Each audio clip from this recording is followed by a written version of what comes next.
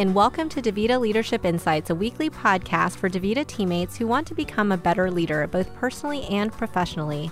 I'm Grace Berman, a Senior Director with DaVita University. And I'm Doug Miller, a Master Coach and DaVita University faculty member. Today, we get to chat with Lisa Keys-Miller, Division Vice President for Katori Division, which includes about 90 dialysis centers in Pennsylvania. Welcome, Lisa. Thanks. Thank you so much for having me. I'm really excited to be here. And thanks for being on the show, Lisa. We're excited to have you.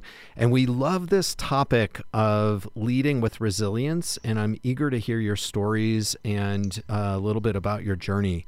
So let's get started. And I want to hear about leading with resilience. And what does that mean to you?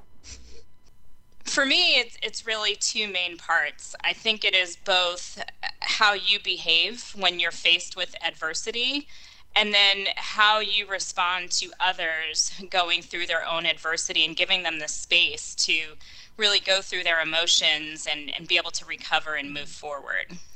Yeah, I love that. And I want to tease that out just a little bit more in terms of leading with resilience. Why do you think it's so important for leaders to have resilience and to lead with it? Sure. I mean, honestly, as leaders, we're human. We react to challenges, and we face challenges of different sizes and different shapes. And if you're not measured in your response to those challenges, you could find yourself on a really crazy roller coaster ride with super high highs and really low lows. And as a leader, you're not on that journey alone. You take people with you. So if you're not careful, others are going to be on that roller coaster ride with you. Yeah, that's such a great point. And, leaders set the tone for a team. And sometimes we can forget how much energy we can impact the team, how our energy impacts and affects the team. I'd love to hear about a time in your life when you had to recover from a big setback and lead with resilience.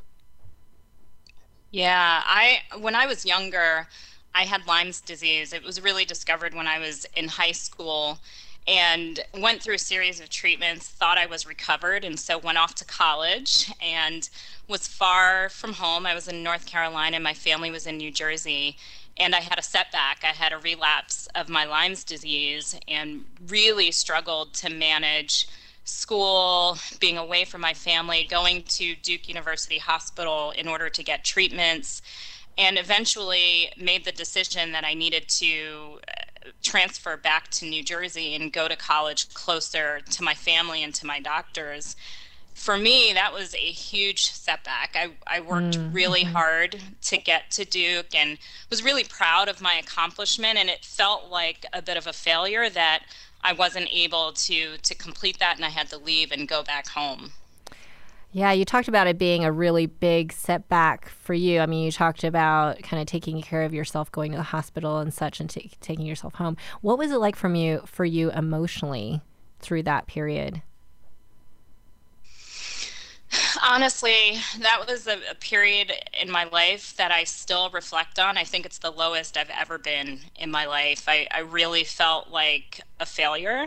It sounds silly now to think that way, but when you're a student and you work towards getting into the college of your dreams, and because of events that were not under your control, you can't fulfill that dream.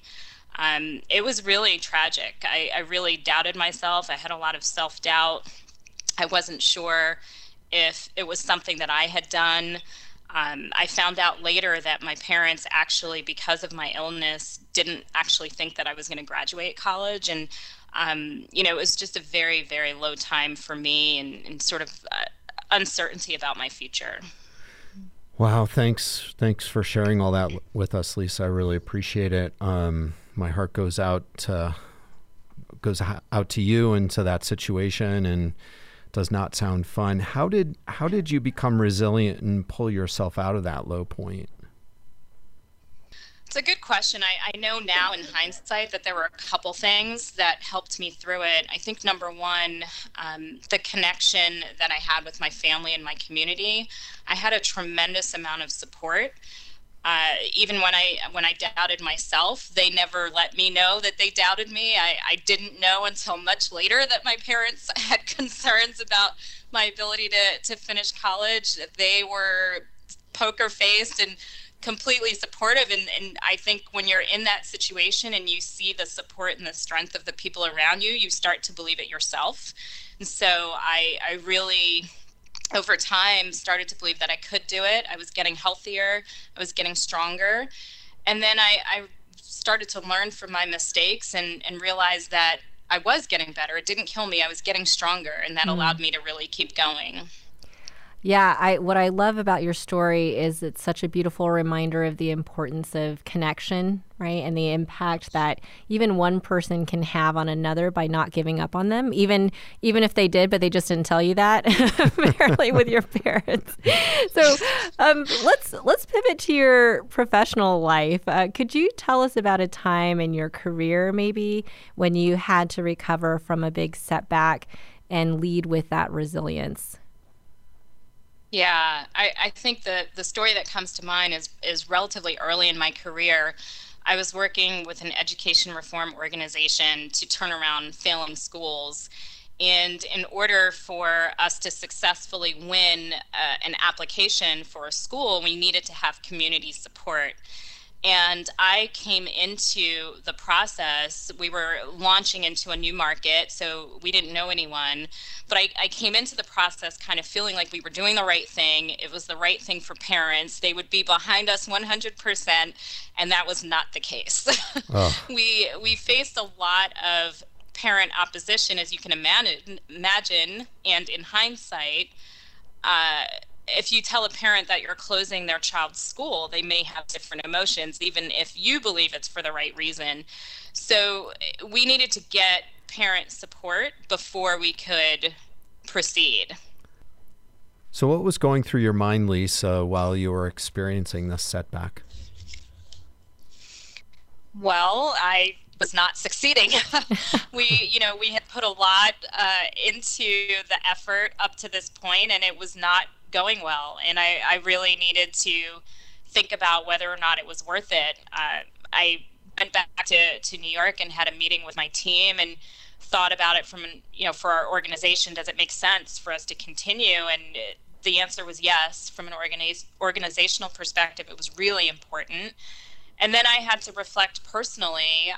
I had a young daughter at the time, and she had been doing a lot of squinting. I took her to the doctor thinking something was wrong with her. And honestly, the doctor said, she's fine. There's nothing wrong with her. The squinting is a reaction to stress. Wow. So I had to reflect on the impact that my travel and my being away so much was having on her, and kind of in that moment realized that I had to be successful. I had invested too much, both personally and professionally, to this point for us to not be successful. Is there anything more that you could describe about how you were able to, you said you were able to pick yourself back up and turn it around, but when you're at that low point, like before you were able to get there, what did you have to do in order to get yourself out of that mindset that there's, gosh, like, are we doing the right thing? Is this going to work out? Is this worth it? Yeah, I think I had a moment of clarity, and that's one of my favorite phrases, a moment of clarity. And I think it really clicked for me when I thought about what lever do I need to pull to be successful. And honestly, it goes back to those connections again. Our linchpin was getting community support. So I asked myself, what do I need to do to get that? And the first decision, my first hire in this new market, was to hire a community member who was going to be our parent liaison. And she essentially took me out into the community, introduced me to parents, facilitated me, sharing our value, why we thought this was important for them. And every community that she took me into, I was able to build those relationships and build those connections, and people started to trust that we had their best interest at heart. So I think it was really having clarity to say, what do I need in this moment? What's going to get me through? And then being able to put the pieces in place to be able to do that.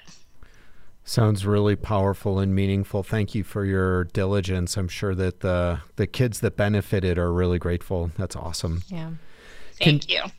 If we could pivot a little bit, and as a leader, has there ever been a time where you've had to coach someone through a big setback, and how did you help them build this muscle of resilience? Oh, yeah. A former teammate of mine comes to mind. She had left my organization and went on to another role and was really excited about the role, but was still finding herself unhappy, really because the tasks that she was being asked to do, she felt were tasks that nobody else wanted to do. She also felt that she was being really micromanaged and just really was unfulfilled in the role. The more we talked about it, the more I realized that she was extremely passionate about the work. And when we would talk about, is there something else you would want to do, there wasn't happiness there either. So, again, you get to that moment where you have to say, what do I need to do to move forward? And coached her on how to have conversations with her manager about what she finds fulfilling and what she's draining, what she finds is draining her energy in the current climate, and coached her how to have those conversations. So she did go back and have those conversations, and initially, honestly, didn't see any difference. And I think that's important when we talk about resilience, that your actions may not immediately result in a change, but she kept at it. She had multiple conversations, and over time started to see her manager's behavior change. And I'm happy to say that ultimately she was promoted into an even greater role that she loved. And so, being able to stick with it and have the resilience and have the meaningful conversations, though difficult, really paid off for her. Yeah, and I think that's such a great example, too, of a different kind of setback that maybe you don't even notice you're getting into at the time, right? Because the way it sounded, it wasn't some big event that happened that was a big setback. It almost kind of happened gradually over time where she just wasn't fulfilled with the work that she was doing. Different than like finding out that you have Lyme's disease or having a tragedy happen in your family. It could be something as incremental as that, and to even have the clarity to recognize that you're in that low point in a setback moment to get yourself out. I think that's a great illustration of that, and thank you for sharing and for coaching her through. It sounds like it really worked out really well. Awesome. Absolutely. Way cool. So over the years, how did you build this muscle of emotional resilience, Lisa? Well, I've had a lot of opportunities to build that muscle. I think over time, I've learned a few things that I continue to build on, and I learned from each of my experiences. The first, a friend of mine taught me, is you need to separate the stimulus from the response. And that was so profound for me. It sounds so obvious, but when something happens, you need to pause and reflect and think before you react. So that was key for me in developing my resilience. I think the second is, for me, having a really keen awareness of what I'm able to actually change. And again, I think it's that moment of clarity, right? To be very clear, what do I need to do? What am I able to control to continue to move forward in this situation? And then I don't quit. I don't stop. So that's awesome. I think I've developed this strength to just keep going. And I think, Grace, you mentioned this, it's the incremental steps. It's not a big thing. You take baby steps and you just keep moving. And I think that helps you to move through whatever is happening in a way that keeps you going forward. And then I would say, finally, I celebrate. I high-five myself all the time. I make fun of myself because I high-five myself, but I think that's important. I love that. If you're facing something really challenging and you take that little step that gets you to the next point, celebrate. Yeah, I don't think that we remember to do that enough, or at least I know I don't remember to do that. And I can't remember the last time I high-fived myself. let's high five ourselves right now. Yeah. Everyone raise your hands. it. High five. Woo. There we go. Cool. I love those tips. And yeah, it sounds like you've had a lot of opportunities to really build that muscle, and that's it, right? Like you have to keep building it, and it takes time for sure. So we're actually at that time, Lisa. We end all of our episodes the same way by asking our guests to share one practical tip our listeners can go out and try. So if you had to narrow it down to just one, you gave a lot of really great tips. What would be your one tip on how to lead with resilience? Focus. I really think you need to focus on what you're able to change, and what you're not able to change, I think you have to let it go and really focus on what you're able to do in the moment. For me, sometimes it helps for me to write things down, especially if it's a really big challenge and I find myself spiraling. I make notes, I write it down, I assess the situation, and then I can see more clearly which aspects I'm able to actually control and act on. What a great tip. Thank you so much, Lisa, for all your insights and perspective on resilience. Really appreciate it. Thanks, Lisa. Thank you. It's my pleasure. That was a really inspiring discussion with Lisa, and such great stories and tips to help us stay resilient, especially, Doug, during these current times as we're navigating this whole coronavirus situation. That's brought a ton of new setbacks for people all around the world. And sure I think it's just so relevant right now. Loved her tip at the end. Focus on what you can control and work through the things you can't control. Make a list so you can see it on paper. Completely agree, Grace. And speaking of tips, it's my turn to follow up on the tip from our last episode with Joel Ackerman on leading past your comfort zone. His tip was to think about the top 3 issues you're dealing with in your life right now, and which of these could positively be impacted by moving 10% out of your comfort zone and into your learning zone. Well, there's a lot of opportunity for that in this moment in the world right now, Grace. And what I would say, isn't there? What I would say is that it was really helpful for me in these times with the increased pressure to step out of my comfort zone and just move into action more quickly, and not wait for consensus, and not wait for as much collaboration and making sure that everyone's happy, just to kind of keep moving and keep in action. So it's really been helpful for me to step out of that comfort zone, and we've risen to the occasion and creating some really great materials for the village. Yeah, cool. Yeah, definitely a lot of benefits to be in that learning zone, huh?